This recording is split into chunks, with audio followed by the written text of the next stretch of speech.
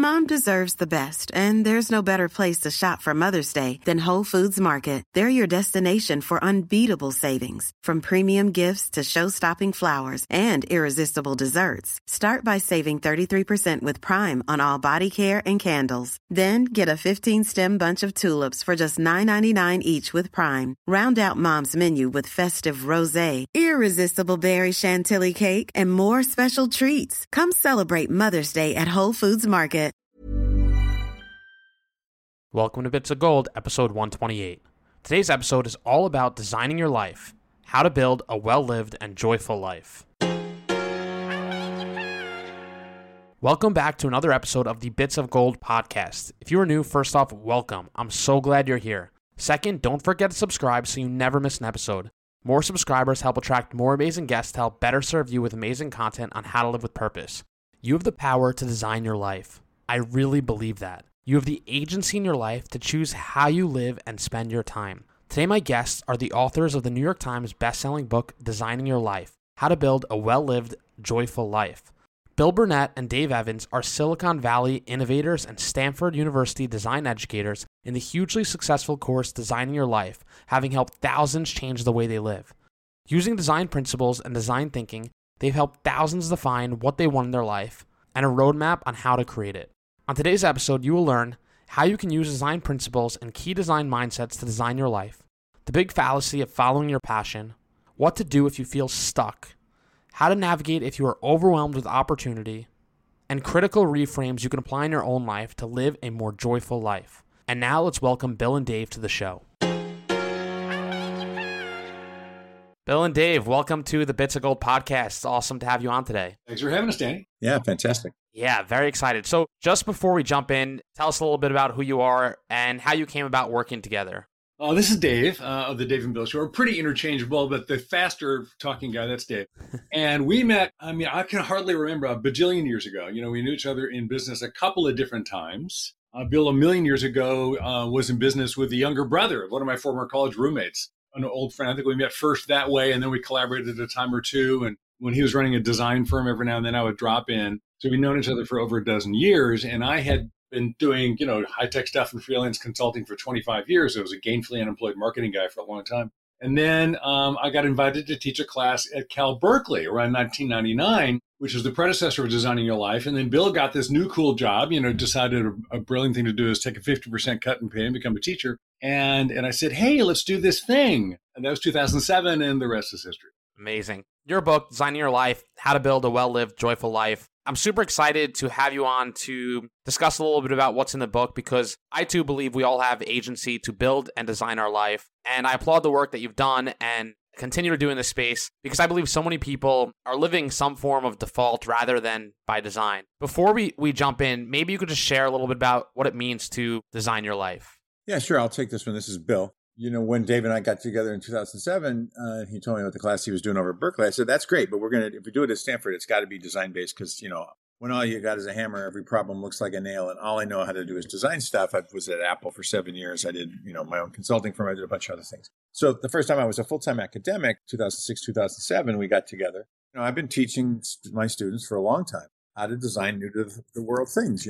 What's an iPhone? We don't know. Let's go build a bunch of stuff and figure it out. I was at Apple. We were doing the first laptops. So this idea of building your way forward, experimenting into the future when you can't get any data, if you're doing something brand new, is what we teach. We call it design thinking now, or human-centered design in the old days. It seemed pretty obvious to me that the future of my life isn't new to the world thing. I can't get a whole lot of data about it. I can get a little bit of data. I probably will do similar things to what I'm already doing. But a lot of times people are bored, or they're stuck, or they just don't know what they want. And then they don't have any tools to move forward. So design is a perfect way of moving forward, because the future of your life is a design. Like you say, you have agency. And you're right. I think a lot of people, when they show up at one of our workshops, or we talk to them about having read the book and what was the impact, they say, I was stuck.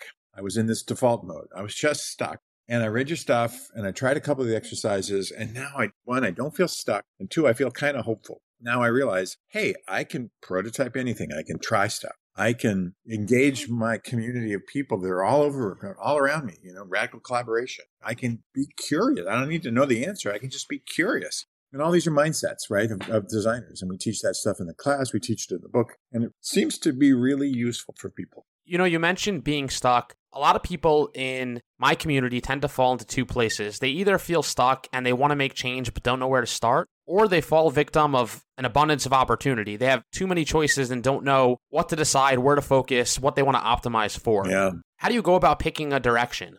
I'll take one of those, Bill. I'm going to do the FOMO to JOMO thing. So the paradox of choice. I mean, so a guy named Barry Schwartz at Swarthmore wrote a really good book called The Paradox of Choice. We are overloaded with choice. Your brain can handle 4 to 6 alternatives. Over that, you completely choke. There's a great study at Columbia about jams. If there's too many jams on the jam table, you just can't decide. And so give your brain a break, and which means what you have to do, if you've got too many alternatives, you have to let a bunch go, full stop. You got to cut the list down. Oh, no. Oh, God, what if I let the wrong one go? Well, here's the thing. We're coming from scarcity. If you're experiencing FOMO, fear of missing out, like, oh, God, I have these alternatives, and keep your options open. By the way, the council, keep your options open is a disaster. What you really want to do is after you make a choice, deeply choose your choice, burn the boats, move forward, really own your choice. Then and only then will you have a chance to actually be happy rather than wondering, God, I hope I did the right thing, which ruins it. And if you're a good designer and you're attentive, you know lots of alternatives will come to you in the future. You're not worried about new options. That's not a problem at all. And what you really got to get to is JOMO, the joy of missing out, because you realize,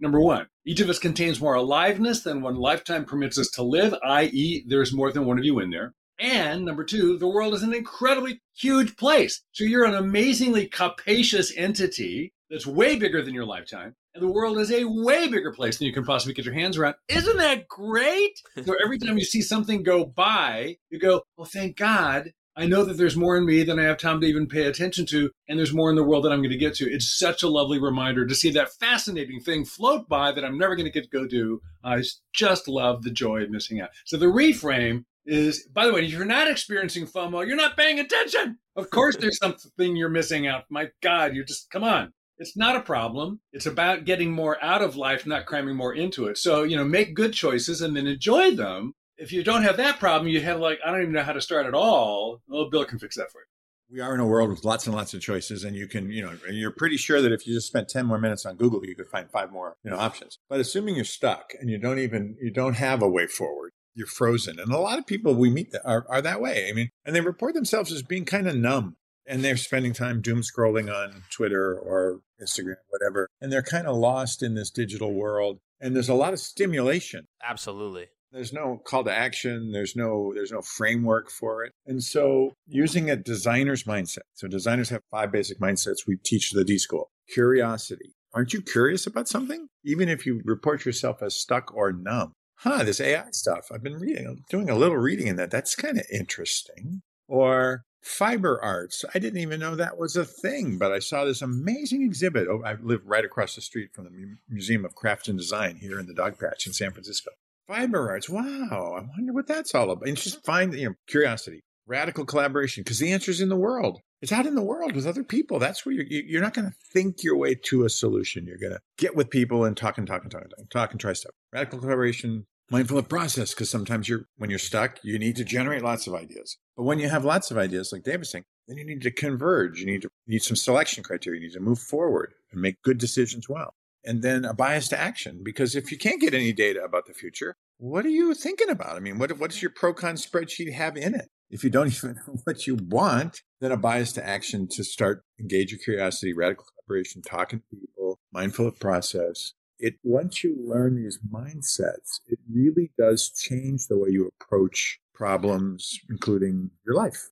I know in the book at some point, I don't know if it was towards the end, but you put, there's no right choice, only good choosing. And that really resonated with me. And I think that can resonate with a lot of people. I think, by the way, I will say, you're talking about your audience. I'm thinking particularly now, we spend a lot of time with 18 to 35-year-olds. And, Gen Z is up and running. My baby's 35. My eldest is just about turned 42. So they're managers in companies that have people working for them that are 23 and 20. And man, there's another pandemic going on right now. And it's the agony of trying to be right. Oh God, is this really the right thing? Whether it's the relationship or the job or the situation or the movie or the sushi place. I mean, my God, there's got to be a right answer. I mean, people are really freaking out about getting it right. There is no right. There is no right answer. There are lots of good answers. There's no one exclusive best version of you or your life. There are lots of good ones, but I'm not absolutely sure No, you're not. Certainty is not an option. I'm the theist, Bill's the atheist, but we're both quite convinced that a fair bit of faith is required to move forward.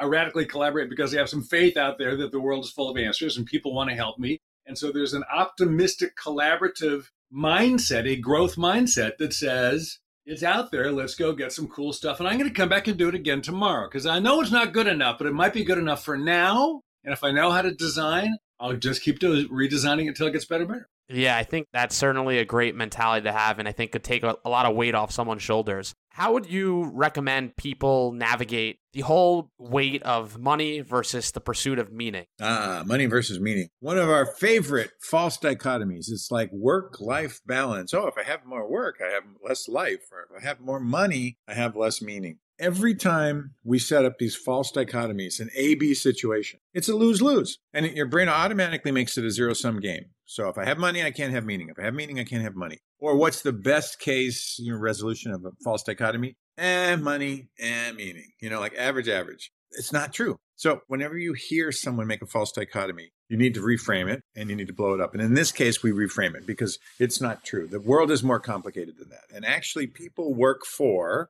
three things, because we're all makers and we have a maker mix, and it's a blend of a kind of three things that make the song of your life, right? So like a mixing board on a digital mixing board for music. In the market economy, it's money. Absolutely. You got to make enough money to have safety and security. By the way, past that, all the research, and we're very research-based at Stanford Lab, all the research says past having enough money for safety and security, money has no impact whatsoever on your happiness. But in the market economy, we measure money. In the impact economy, or in the social economy, we measure impact. Like, I'm running this nonprofit, and we're keeping kids out of gangs because they're playing basketball after school. A big assignment in the first book is the Odysseys, 3 different versions of your life, because it's never 2, it's always 3. So in the third version, in everybody's Odyssey, they all say, I wish my life was a little more creative. I wish I had something in my life that was more creative. In the creative economy, people get paid with expression dollars. I got to recite my poem at the open mic night. I got to play my song. I got to perform my play. So it's not, can I have money or meaning? It's money, impact, and expression. And when you take those 3 things and you move the sliders on your little mixing board, you're making a good song. You don't jam everything to maximum volume, right? It's a mix. I need a little bit more expression in my life. I need a little bit more creativity and expression. I need a little bit more impact. Or, impact's good. I'd like to get a little more money because that's kind of making me nervous. When you have 3 things to optimize, in this case, or to mix, you blow up the whole money versus meaning problem. It's not a real problem. It's a bad framing. When you reframe to money, expression, and impact, all of a sudden, oh, wait a minute. Now I know what I want to do. And by the way, this notion, particularly amongst this younger generation, that all of my good karma and meaning and purpose is going to come from my job, those 40 hours a week thing I do. That's a really... Yeah, the only thing that matters is what they're paying me for. That's a dead end big time. How would you like to look 5 years younger? In a clinical study, people that had volume added with Juvederm Voluma XC in the cheeks perceived themselves as looking 5 years younger at 6 months after treatment. Look younger, feel like you. Add volume for lift and contour in the cheeks with Juvederm Voluma XC. Reverse signs of aging by adding volume to smooth laugh lines with Juvederm Volure XC. For important safety information and to find a licensed specialist, visit Juvederm.com. That's JUVEDERM.com. Not for people with severe allergic reactions, allergies to lidocaine, or the proteins used in Juvederm. Common side effects include injection site redness, swelling, pain, tenderness, firmness, lumps, bumps, bruising, discoloration, or itching. There's a risk of unintentional injection into a blood vessel, which can cause vision abnormalities, blindness, stroke, temporary scabs, or scarring. Talk to a licensed specialist to find out if it's right for you. Normally, being a little extra might be a bit much, but not when it comes to healthcare. That's why United Healthcare's Health Protector Guard fixed indemnity insurance plans, underwritten by Golden Rule Insurance Company, supplement your primary plan so you manage out-of-pocket costs. Learn more at UH1.com. But it's a really new idea that not only is my job have to be perfect as a job, it's also going to, be the most meaningful and impactful thing I do. There's your vocation and there's your avocation. You might do things on the market's terms, but you might not want to do the things you do for love and for passion. You might not want to do those on the market's terms. You might want to do those for some other reason. I'd love to talk a little bit about passion because that is something that we've all heard at some point in our life. I'm sure even maybe early on in your life, you were probably told, follow your passion. Follow your passion. No, thankfully not. We love to hate this idea. We're getting a rep as the anti-passion guys, along with Cal Newport, by the way, a really good guy. But nonetheless, we actually are not we're very pro-passion, but we're anti a massive dysfunctional belief about passion. So the question, what's your passion? And turns out 8 out of 10 people, according to the research, answer the passion question one of 2 ways. Gosh, Dave, I don't know. I haven't found mine yet. I sure hope I do. Or, hey, I got a couple. Which one do you want to hear about first? No, either of those totally normal human beings doesn't have a single life-organizing passion. This is where you got to be immensely careful with your questions. Questions have belief systems. And before you choose to authorize a question to judge or guide your life, you better vet its belief system. So you walk up to a 22-year-old or an 18-year-old or a 31-year-old and you say, hey, Danny, what's your passion? What's that question believe? Number 1, everybody has a passion. Number 2, you will know it early in life. Number 3, before you've ever even done anything in the world with it, there's going to be a place for you. Number 4, you can make a living at it. And if you went to the Stanford Business School like the 56 alums I talked to yesterday, they think you should be able to make a killing at it. And guess what? None of those is true. Not one. What's the better question to ask yourself? What do you find interesting in the world? What keeps you up a little bit at night? What would you like to learn more about? Where would you like to lean in? If there was a party that would invite you, where would you like to go? So there are lots of different ways to do it. Passion, by the way, is very often the outcome of the well-lived life, not the starting place. If you don't have a life-organizing passion, or you have one you can't make a living at, that's fine. Now let's start getting your maker mix lined up and figured out, and off you go. Don't forget, we're growth-oriented guys. If you're going to, I'm 69 freaking years old. I got 11 grandchildren, I buried my wife 2 years ago, but I'm in a new relationship now because I believe in growth. And if you're going to get better, you were worse. You don't have to get it all done now. So it's like, finishing each day with a little longing left in your soul just means tomorrow might be a little on the interesting side. Yeah, it's certainly interesting to hear. I think if you ask me what my passion is, it would just lead me to nowhere because I'm passionate about so many things. Well, it's good to be Danny. That's a good deal. We're all in favor of living and working passionately. Invest in the things you do. As Dave said, the research says that, you don't necessarily know whether, teaching English in high school or running, a nonprofit, for kids after school. You don't really know which of those is the thing. But as you get into something, and if you're good at listening to yourself and listening to your heart and listening to your head, emotional intelligence plus IQ plus EQ, very important in making decisions. You may find yourself drawn towards certain things, which eventually do become a passion, a mission, or something like that. But just don't start with that. Don't start with that question because here's a problem. This is a problem with most self-help stuff, which is not research-based. Oh, I read the book and it said there's a secret and I tried it and it didn't work for me. So I must be bad, lame, horrible, whatever.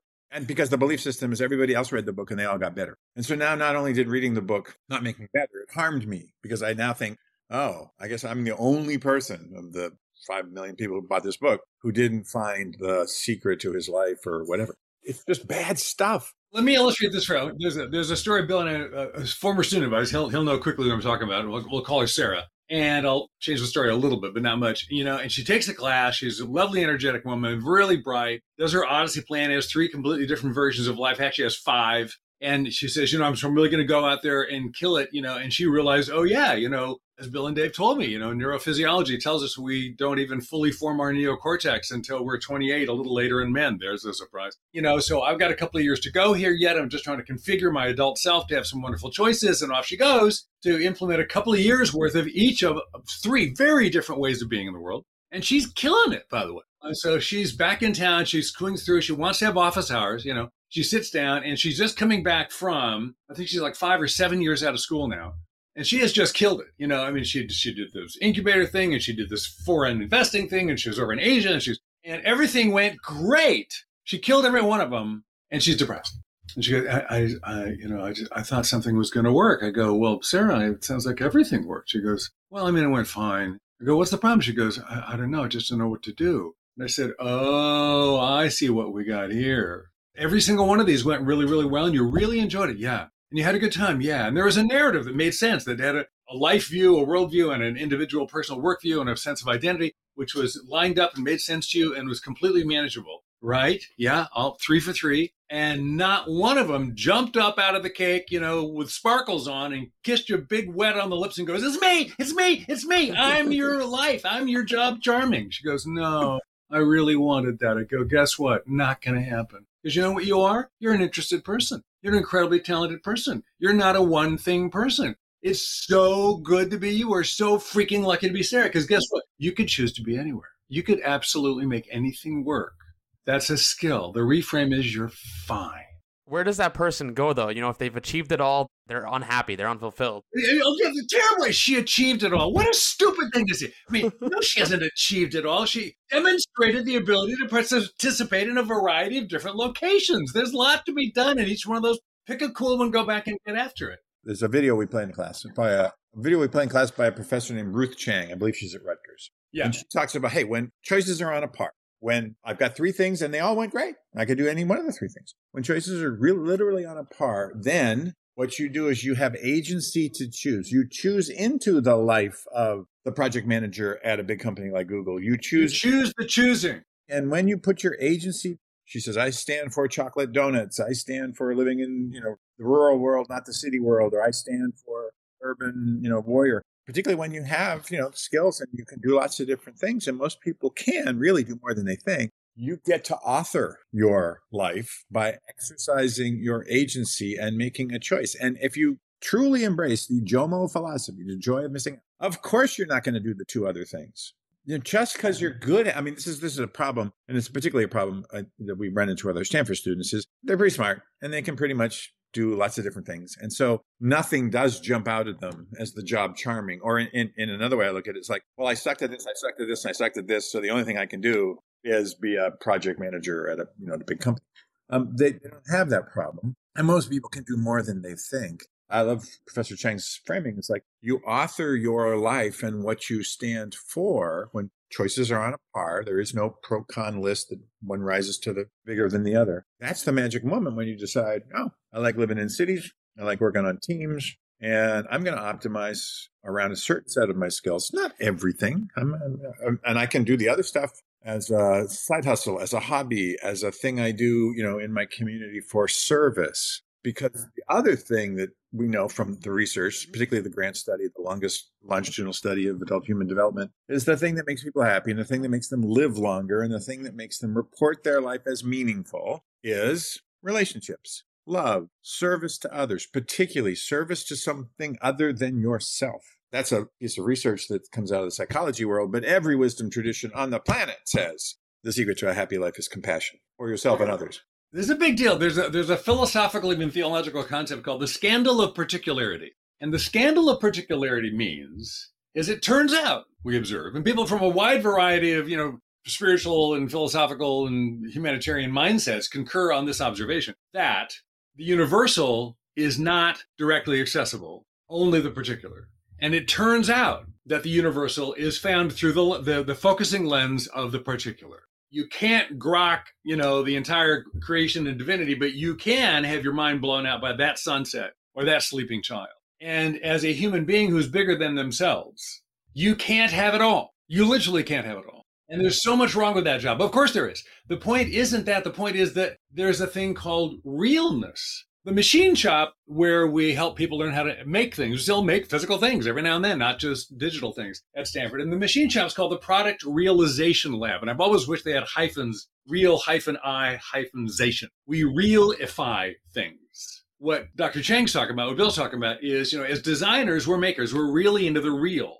Bill used to run a design project for his design students called, illuminating objects. We call them lights. And they would design a light. Light design is a really cool thing. And I remember I used to sit in on that class when they would do their presentations. They'd walk around and see all these really cool things. And every now and then, Bill would look at one and go, oh, that lamp is finished. He would recognize the quality that it had, whatever that lamp was trying to be, had now become real. The designer had actually realified the concept sufficiently clearly that its realness was evident. Guess what? That real lamp was nothing like the one next to it. That one next to it's trying to do something with illumination that this real lamp can't do. You can't do it all. The experience of life is to enjoy the fullness of realization in a particular space and time.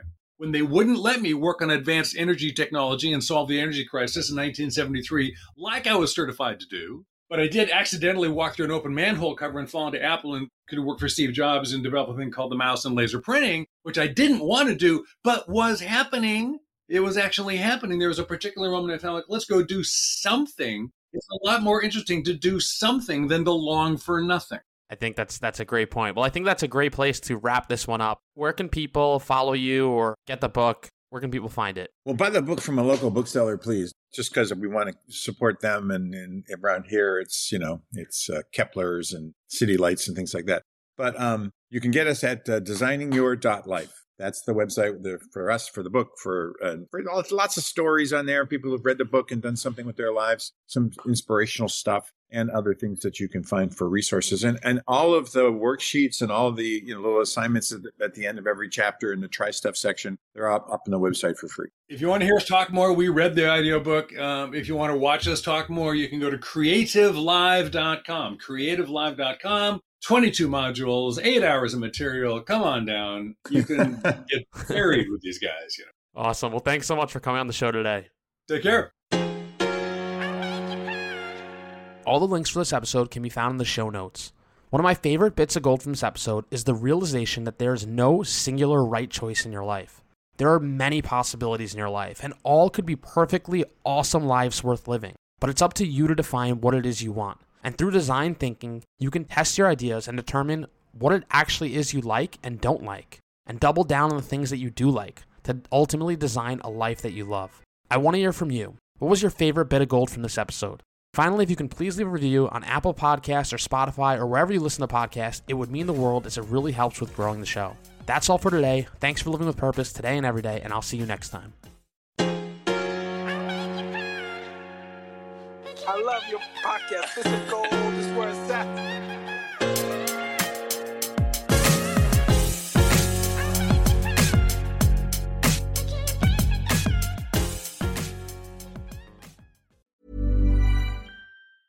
Mom deserves the best, and there's no better place to shop for Mother's Day than Whole Foods Market. They're your destination for unbeatable savings, from premium gifts to show-stopping flowers and irresistible desserts. Start by saving 33% with Prime on all body care and candles. Then get a 15-stem bunch of tulips for just $9.99 each with Prime. Round out Mom's menu with festive rosé, irresistible berry chantilly cake, and more special treats. Come celebrate Mother's Day at Whole Foods Market.